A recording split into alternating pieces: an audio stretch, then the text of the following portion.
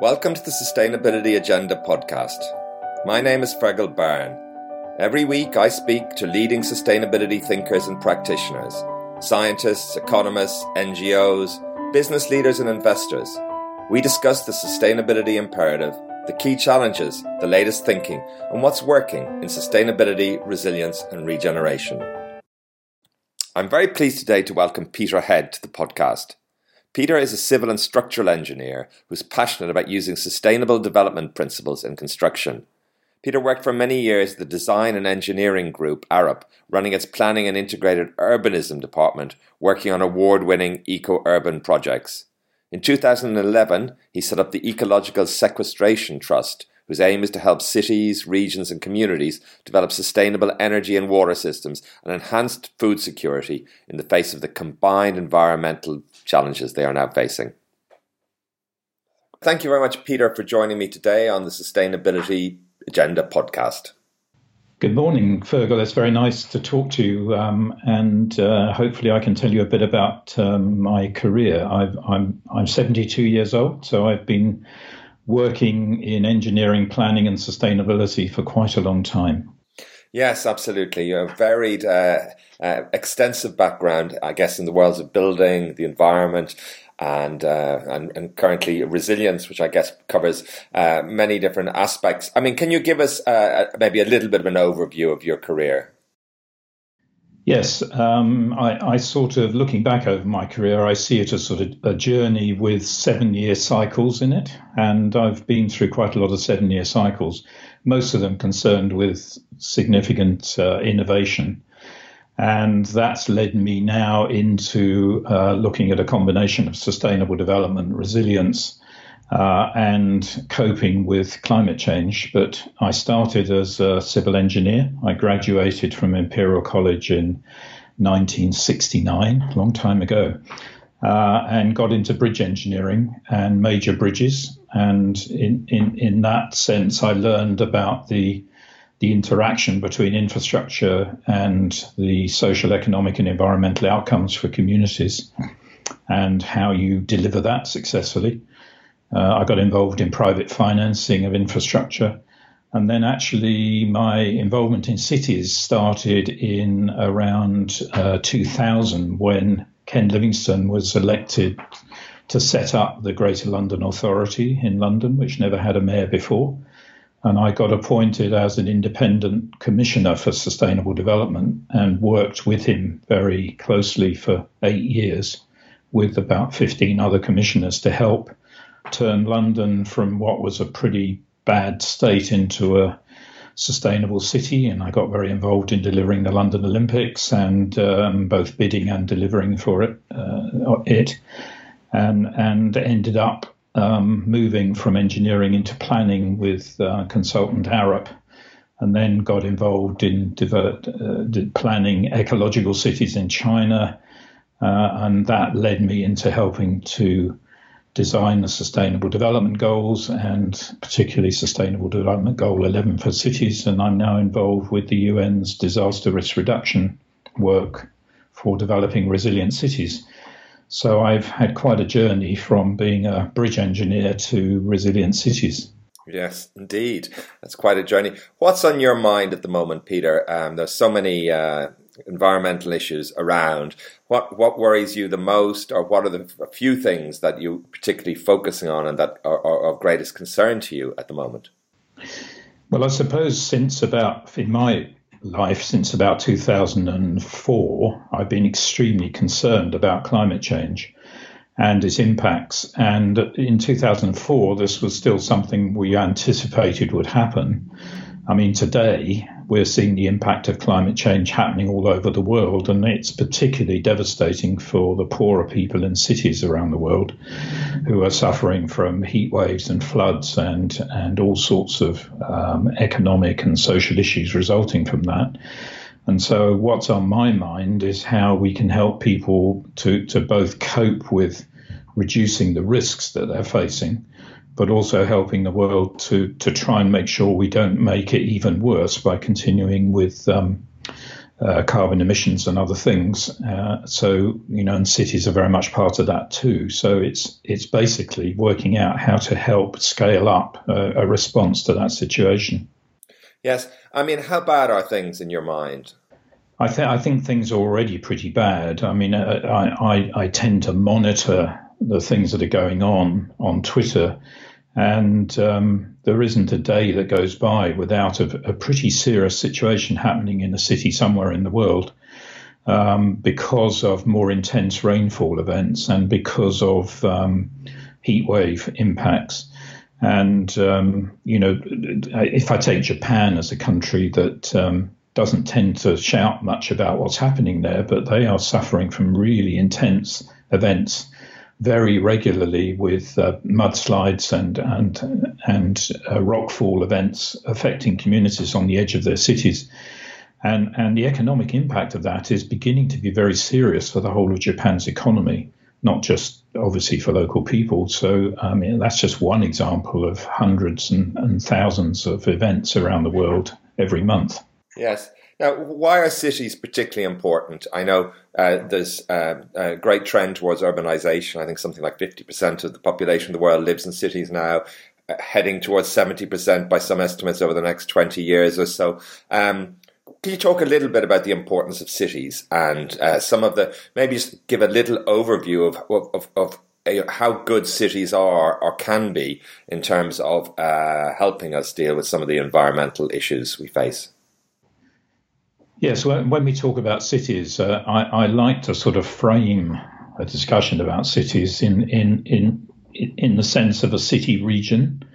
You know, with cities, I'm sure anyone listening to this would imagine perhaps the urban street and the downtown and the buses and cars and the complex goings on in the streets and buildings. But actually, a city region operates in terms of providing food and water and energy and materials and goods. It operates very much as a region where the surrounding area, the farmland and surrounding area, is part of the way the city operates from a resilience point of view. And so when I talk about cities, I tend to talk about it from that point of view, just so that's clear. So basically what's happening around the world is that people see an economic benefit to them and their families, that financial benefit, if you like, by moving into a city from the countryside, because the incomes in countryside areas are relatively low in developing countries, and therefore moving to the city is a way of lifting their fortunes. And as kids get taught and trained, they tend to find jobs in cities. So there is this inexorable movement of people into cities around the world, and that requires the construction of a lot of infrastructure to provide the energy, water, waste management, housing needs, and to build the buildings and industries that create the jobs that supply the demand.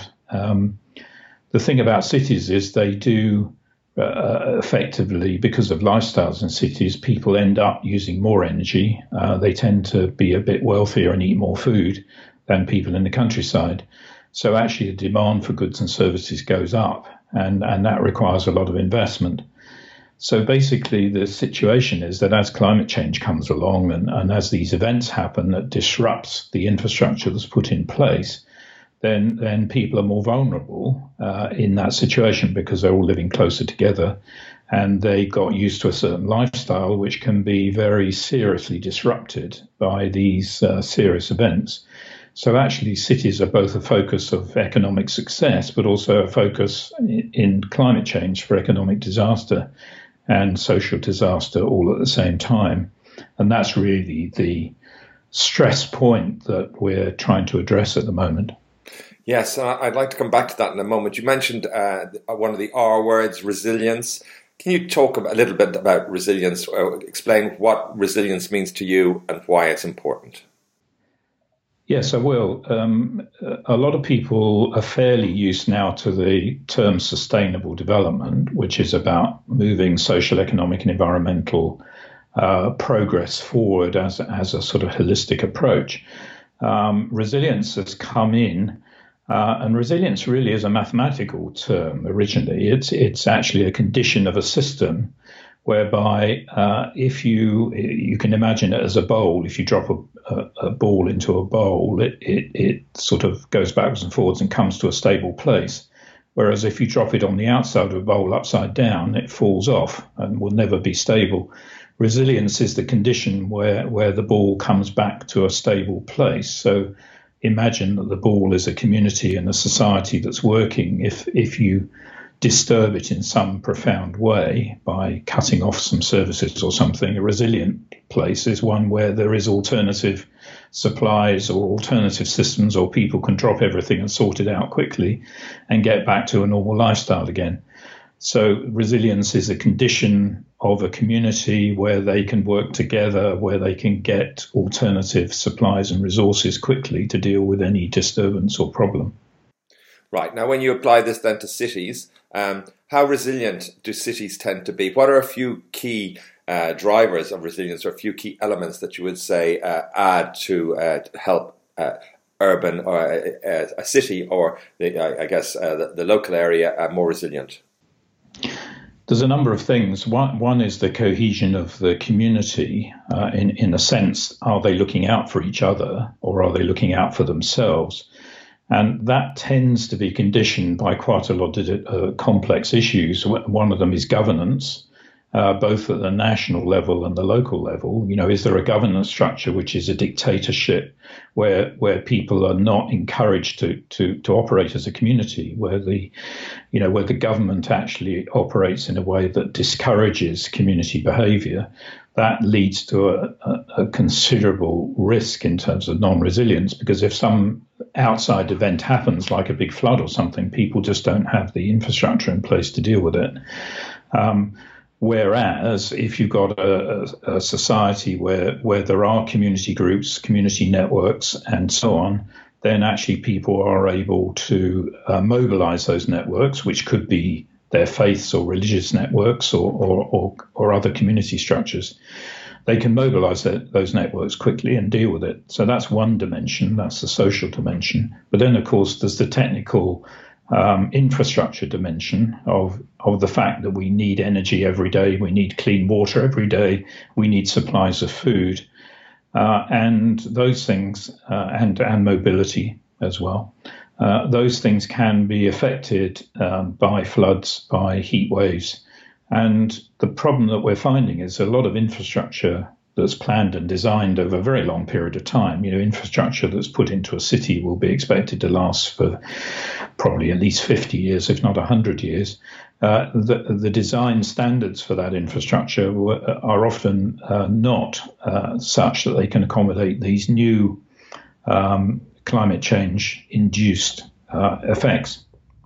So actually, although we may be raising our standards, we actually have to retrofit the existing systems so they're more resilient, which can be quite expensive and difficult and technically complex. So actually, it's raising all sorts of issues, and I can tell you a bit more later maybe about some of those techniques and ideas for dealing with these things. Yes. Another question, I guess, related to that is this question of scale. And I know people like Kirkpatrick Sale, there's been, and I guess Schumacher originally as well, but optimal scale and so forth for any kind of, I guess, organism or ecosystem and so forth. And when you think of a city like London, for example, and the vast amount of food and supplies and so forth that need to come in daily, to keep the city going. Can you talk a little bit about what your sense of what's a good scale for a city and maybe some of the issues related to scale? Yeah, that's a very interesting question and quite hard to answer. But a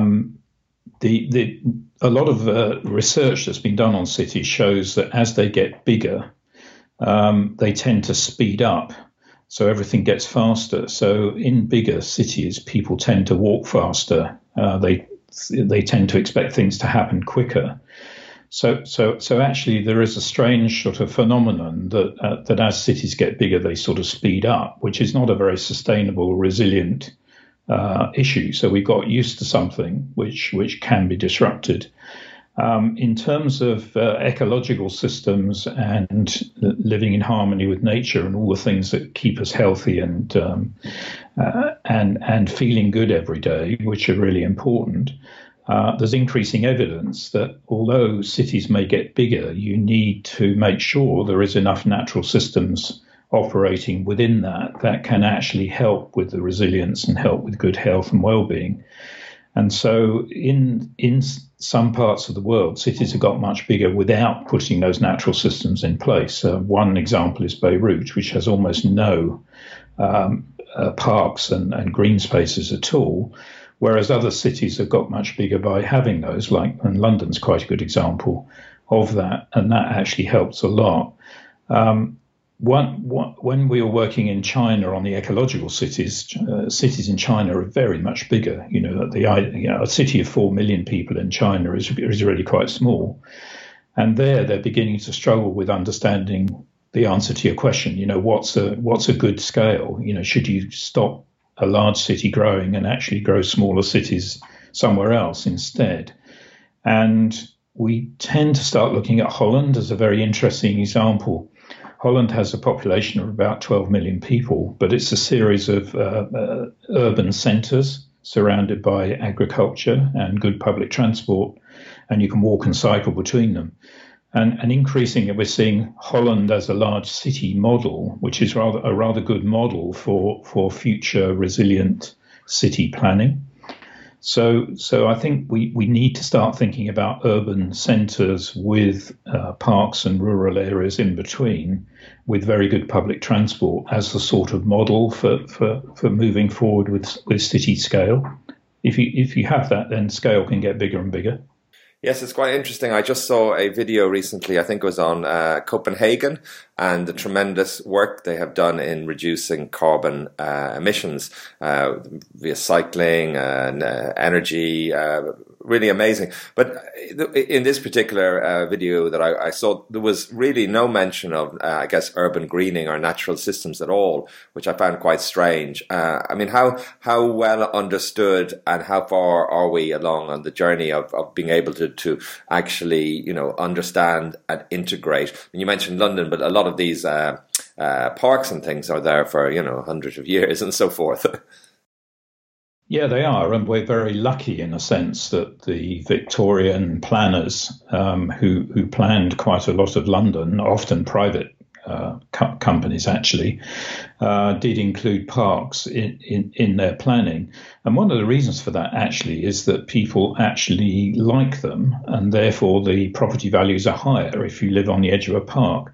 So often the parks were planned and put in place partly by private sector interests who saw the benefit of including them in the developments. If you look at Regent's Park and Hyde Park and those things in London. But now, of course, we understand in a more holistic way of looking at it that there are huge benefits. And in fact, if we go back to Denmark, which you just mentioned, Fergal, in Denmark, they've done a very big longitudinal study of urban living in Denmark over about 20 to 30 years. And they back-analysed that data of people's health, both physical and mental health. They back-analysed it against the accessibility of individuals and where they live to green space.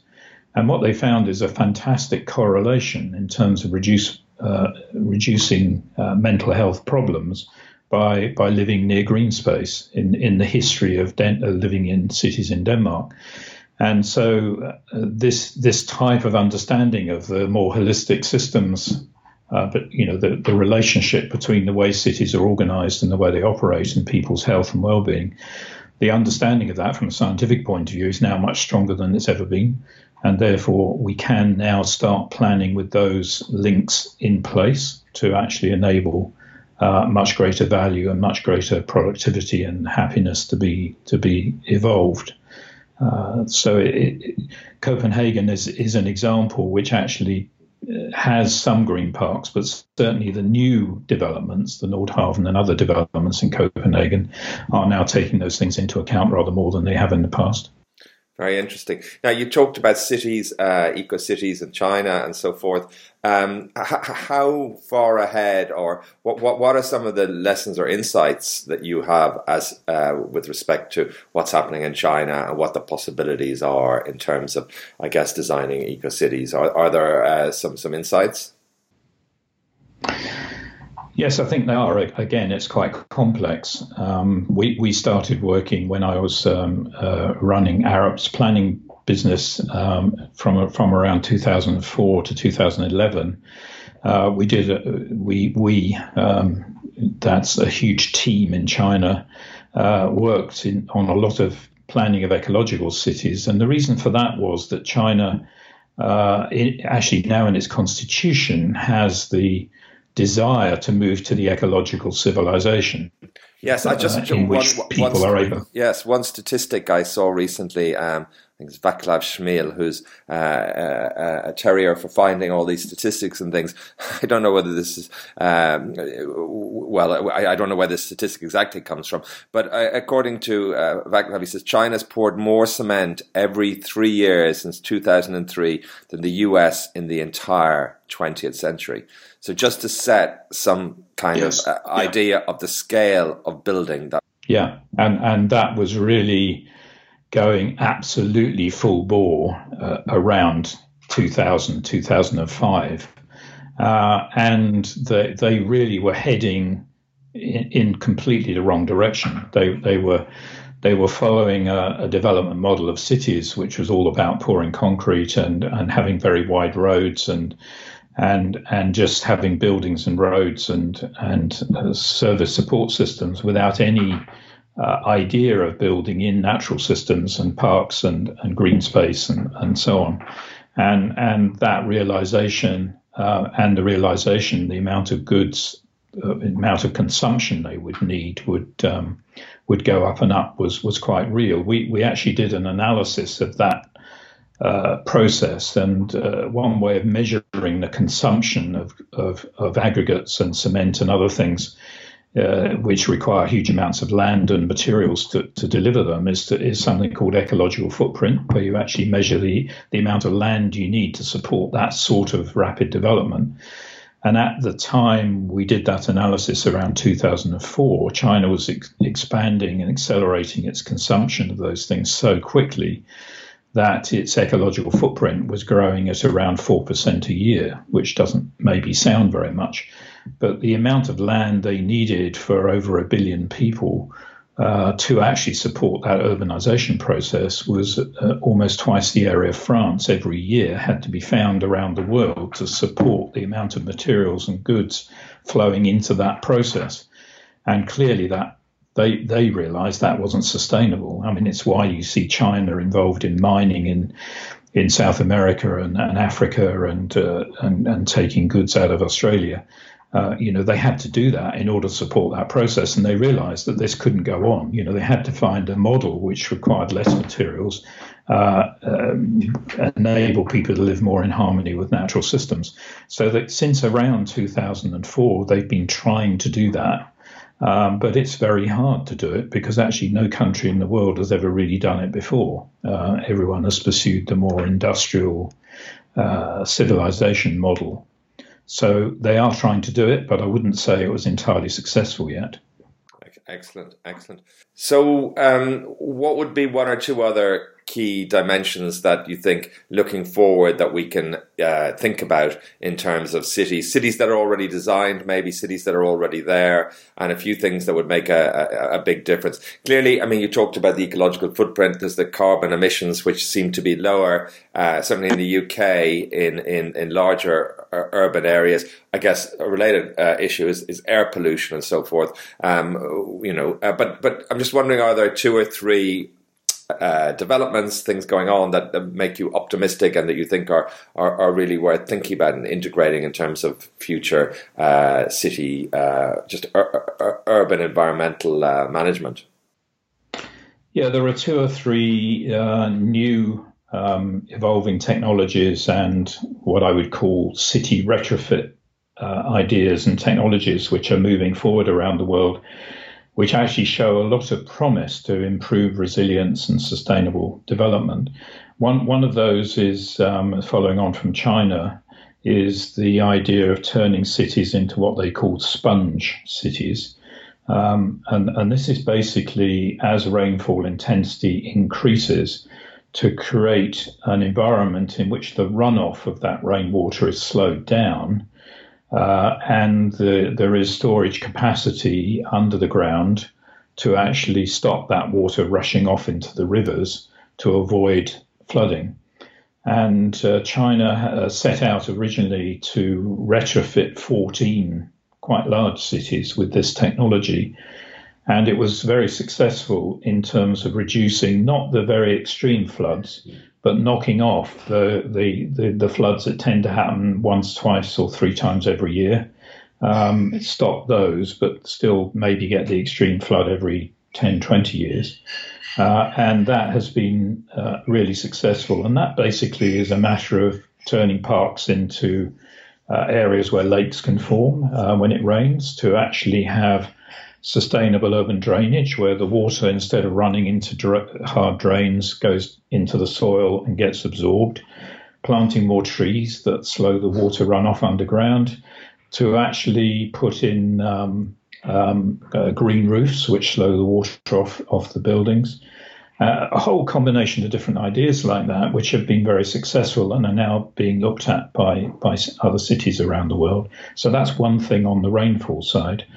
On the carbon side, another development which I've very much been helping to move forward over around 15 years now is the idea of turning buildings into power stations, both for electricity and for heat, so that actually we no longer need to have external, over the course of a year, you don't need to have centralized power stations supplying most of the electricity or gas to supply the heating of buildings, because the buildings can do that for themselves by interacting with the sun and storing both electrical energy and heat energy, both in the shorter term, but also maybe interseasonally as well. And the technologies for doing that are now very much being tested and deployed and rolled out around the world.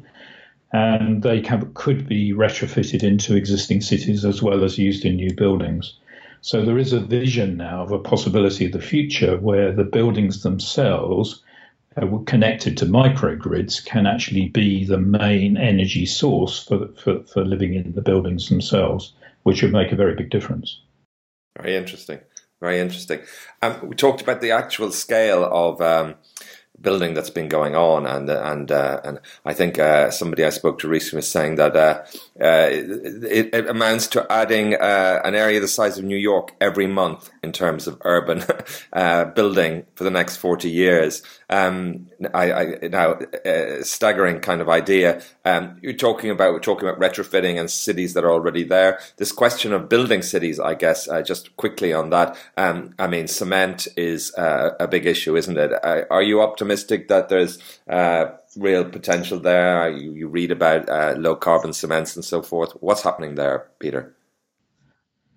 Yeah, I've been following the cement story very closely as well through my career, and cement has to be basically created by heating up minerals and firing them. And basically, in the end, you have to find ways of doing that with renewable energy, and probably less energy than previously. And the other thing is to use less cement to create the same strength, which you can do using cement replacement, using waste fly ash from power stations and other things. So there is a whole lot of technologies there which are coming along for reducing the carbon impact of cement, but of course one will never be able to reduce it to zero, in my view, but it can be reduced quite significantly. Cement is a great material, and I don't ever see it being totally replaced. So I think that direction is good, but there is always going to be some carbon intensity. The recycling of aggregates is completely established now as a methodology, so we shouldn't need to dig so much aggregate and sand out of the land anymore. We should be able to recycle a lot of sand and aggregates from existing systems. And one of the opportunities there is to remove roads from cities, a lot of roads, by substituting public transport, walking and cycling, and that can provide a lot of aggregate for other purposes. Yes, very interesting. Very interesting. Now, if I could go back to, I guess you wear many hats and have worn many hats, but resilience is, you do a lot of work around the whole area of resilience. I'd like to talk a little bit about that if I might. But just coming back to this question of scale again and resilience and I guess resilience and scale and how that changes. You know, you can see, you know, the potential of a town integrated into a local, you know, agricultural area with its own supplies, you know, how that might be resilient. When you get to a certain scale, you know, if you think of somewhere like London, you know, how does the nature of the challenge to make a city like that more resilient change as you get bigger and bigger?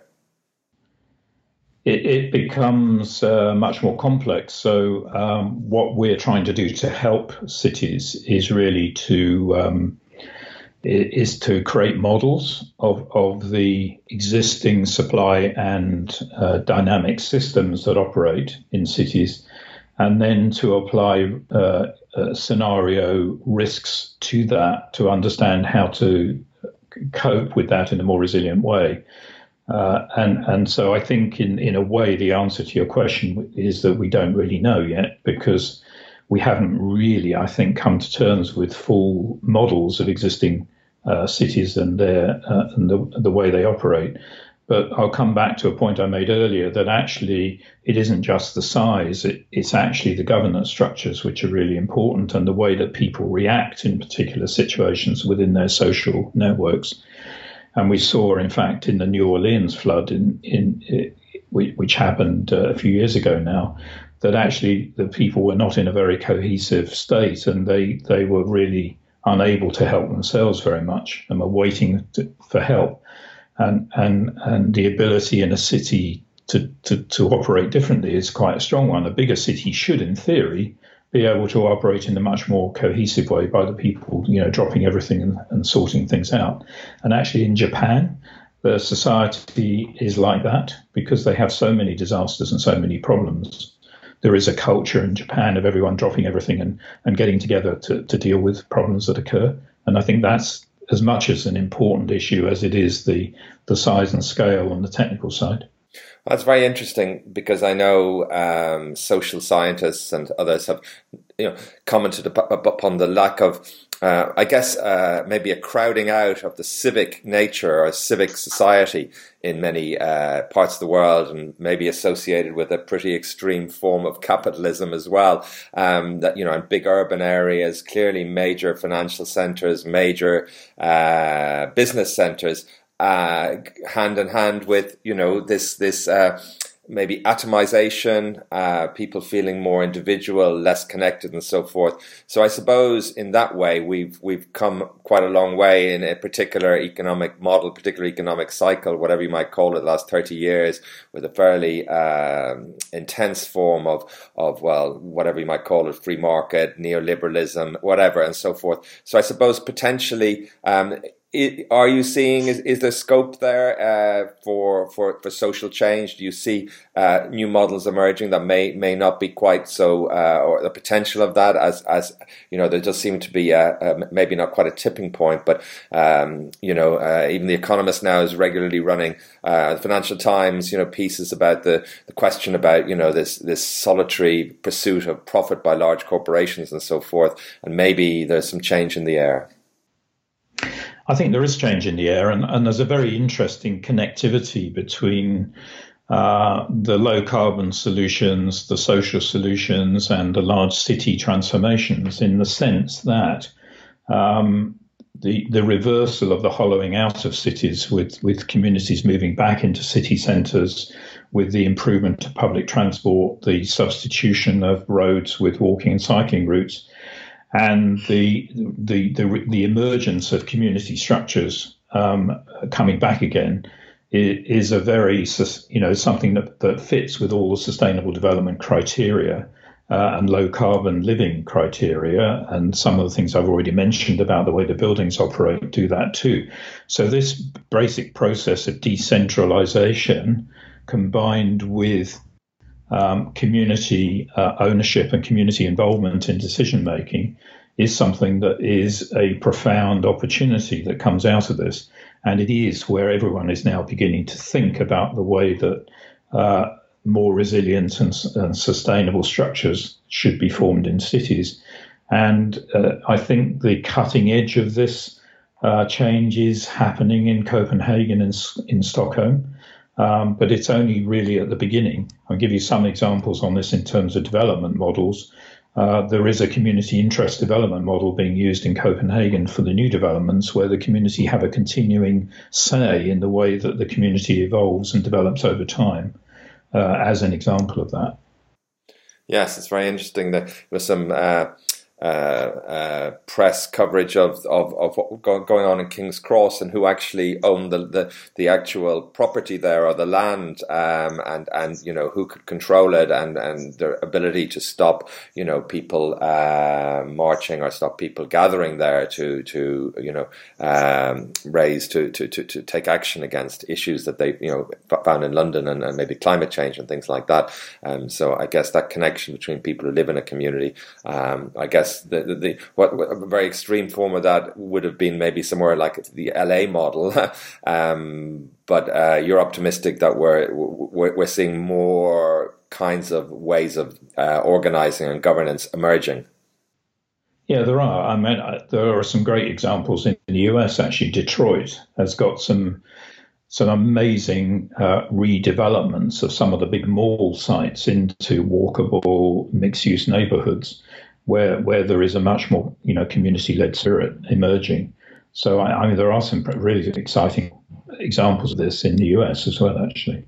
Right, very interesting. And where is this drive for change coming from? I mean, certainly when we had this whole thing about the Paris Agreement and Trump and America not being involved, you started to see more, at least more publicity about what the cities were doing in America. And generally there is this trend, isn't there, towards more city governance, paying more attention to city governance and whatever in the UK with the mayors and so forth. But generally these other kinds of governance emerging.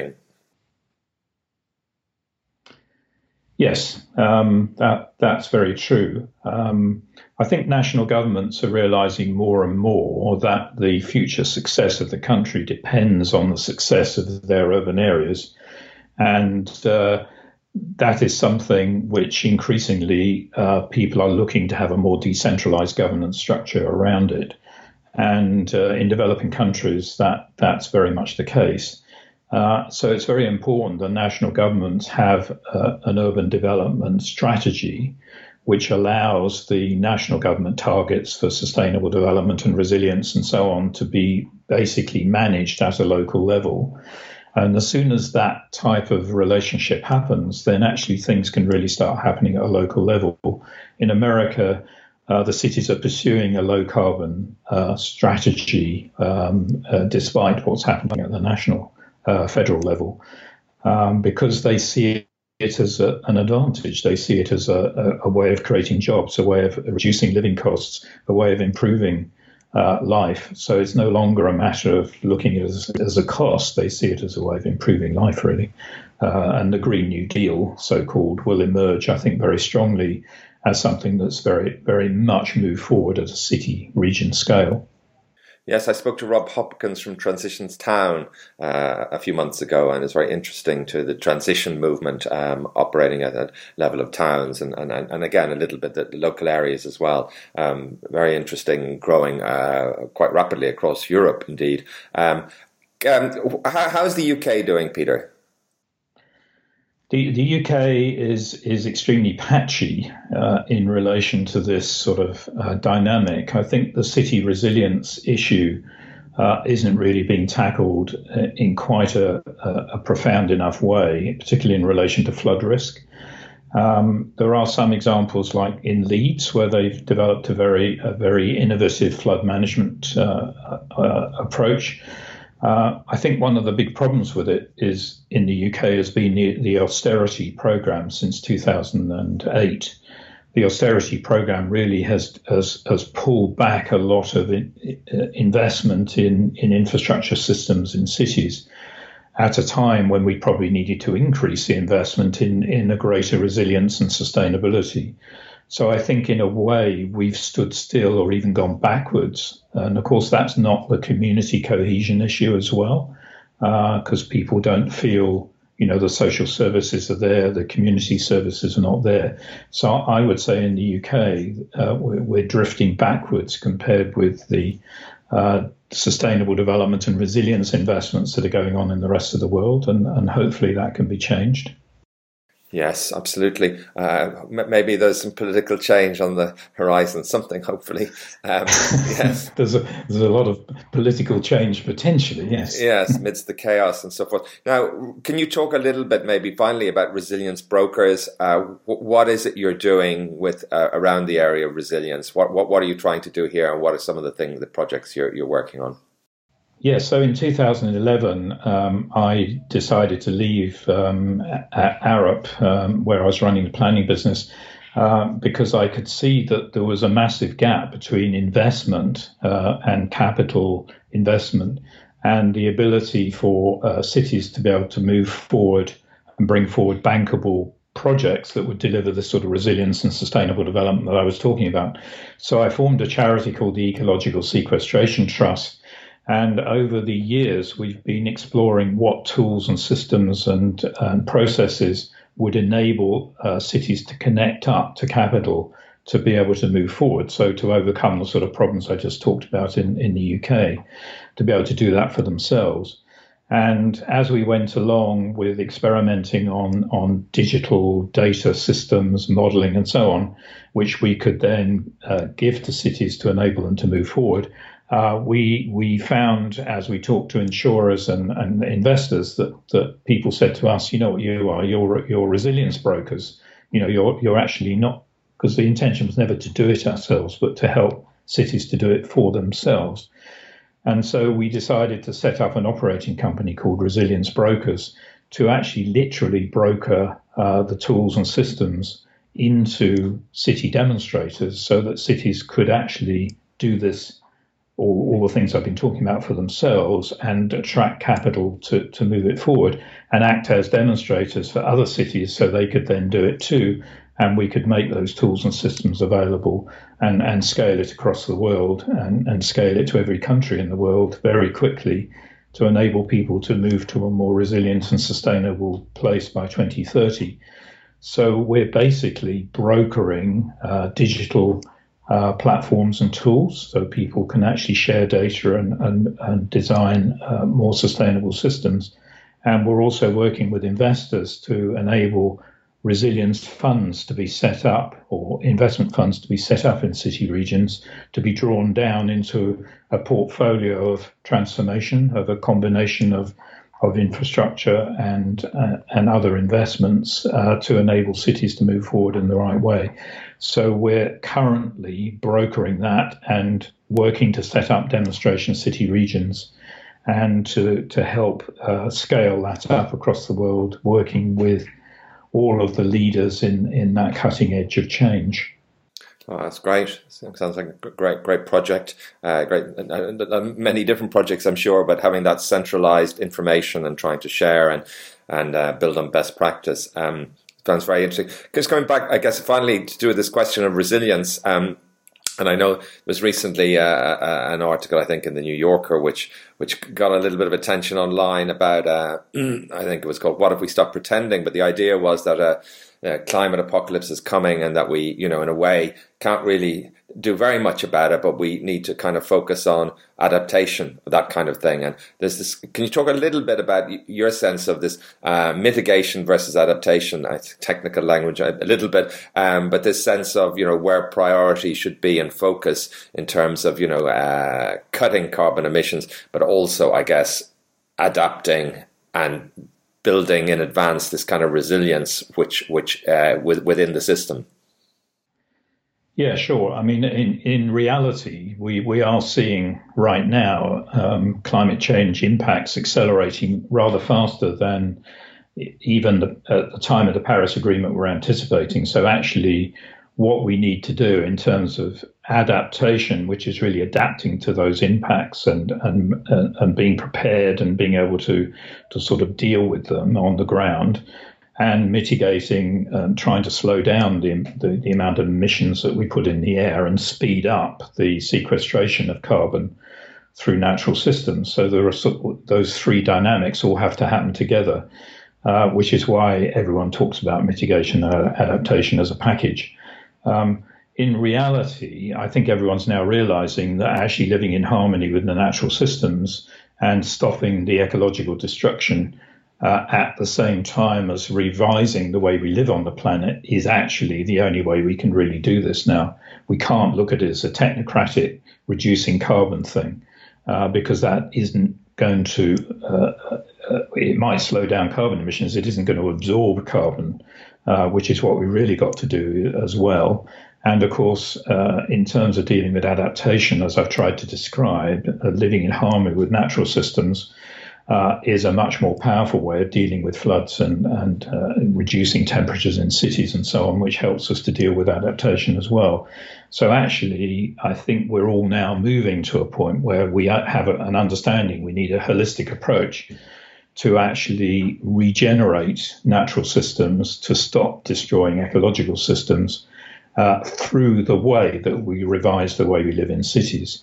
And people now call that regenerative development.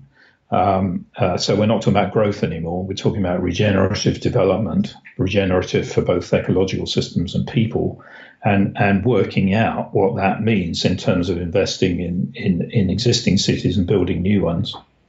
Very interesting. Yeah, there's a lot of work. Another one of those R words that's increasingly that people are using, and as you say, regeneration ideas are very, very important. Just one final question, maybe linked into this. You talked about holistic ways of looking at things. I think I understand you're interested in systems and looking at systems, thinking about systems and in how they. I mean, we talk about natural systems, but systems and ecosystems. Can you talk a little bit about how important it is that we, that maybe some of the challenges as well of developing a genuinely kind of systems approach to looking at the problems we have. But I suppose, as you say, not just looking at the problems, but maybe a systems approach to going forward to creating the kind of environment, or trying to create the kind of environment that would help us minimize these kind of environmental problems in the future. Yeah, sure. I'm a visiting professor in sustainable systems engineering, and that sort of came about because I realized that through my work, practical things like helping to support and deliver the Second Severn Crossing project in Bristol, you understand when you do something like that, everything is connected to everything else, and people's lives and the natural systems and the way we look at the flow of money and the way we look at the environmental and air quality and things are all interconnected. So basically, one of the objectives is to enable people to actually make decisions in a way where they have a better understanding of those systems' interconnections. And one simple example is air quality. We know very well that if we build roads in cities and we put cars and vehicles into those cities that spew out pollution, that health will deteriorate. And yet we've been planning and designing roads in cities since the Industrial Revolution, without the decision makers on the investing in the roads taking account of that impact in their decisions. So a systems approach means that you actually look at the whole outcome in the city when you decide to make an investment, not just the extra capacity for moving around, but the impact on people's health. And if you do that, then actually the decisions you'll make are profoundly different.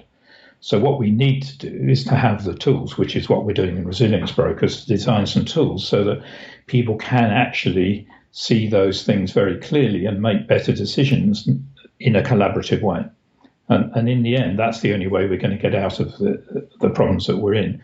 And very often it's cheaper.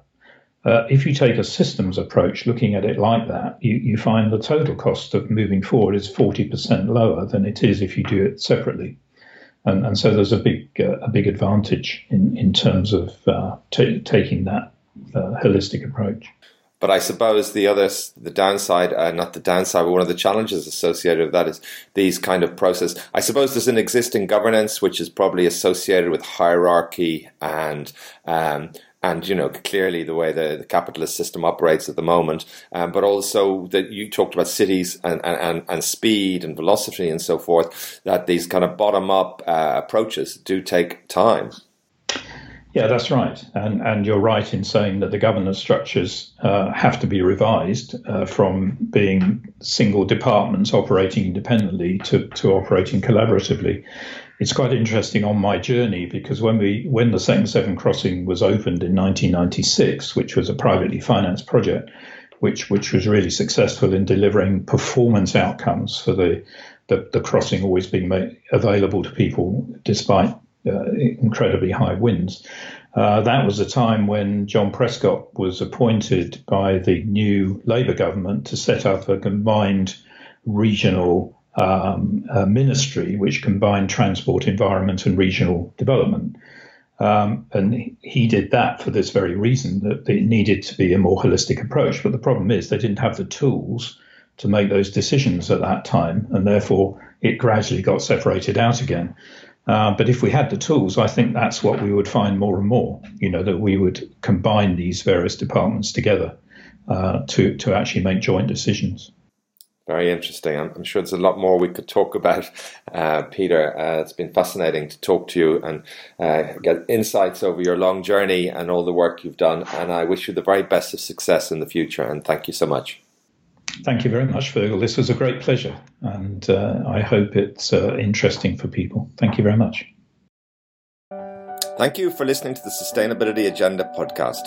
I hope you found it interesting. It would be great if you could leave a review and share the podcast on social media. You can sign up at iTunes to make sure you don't miss any future episodes.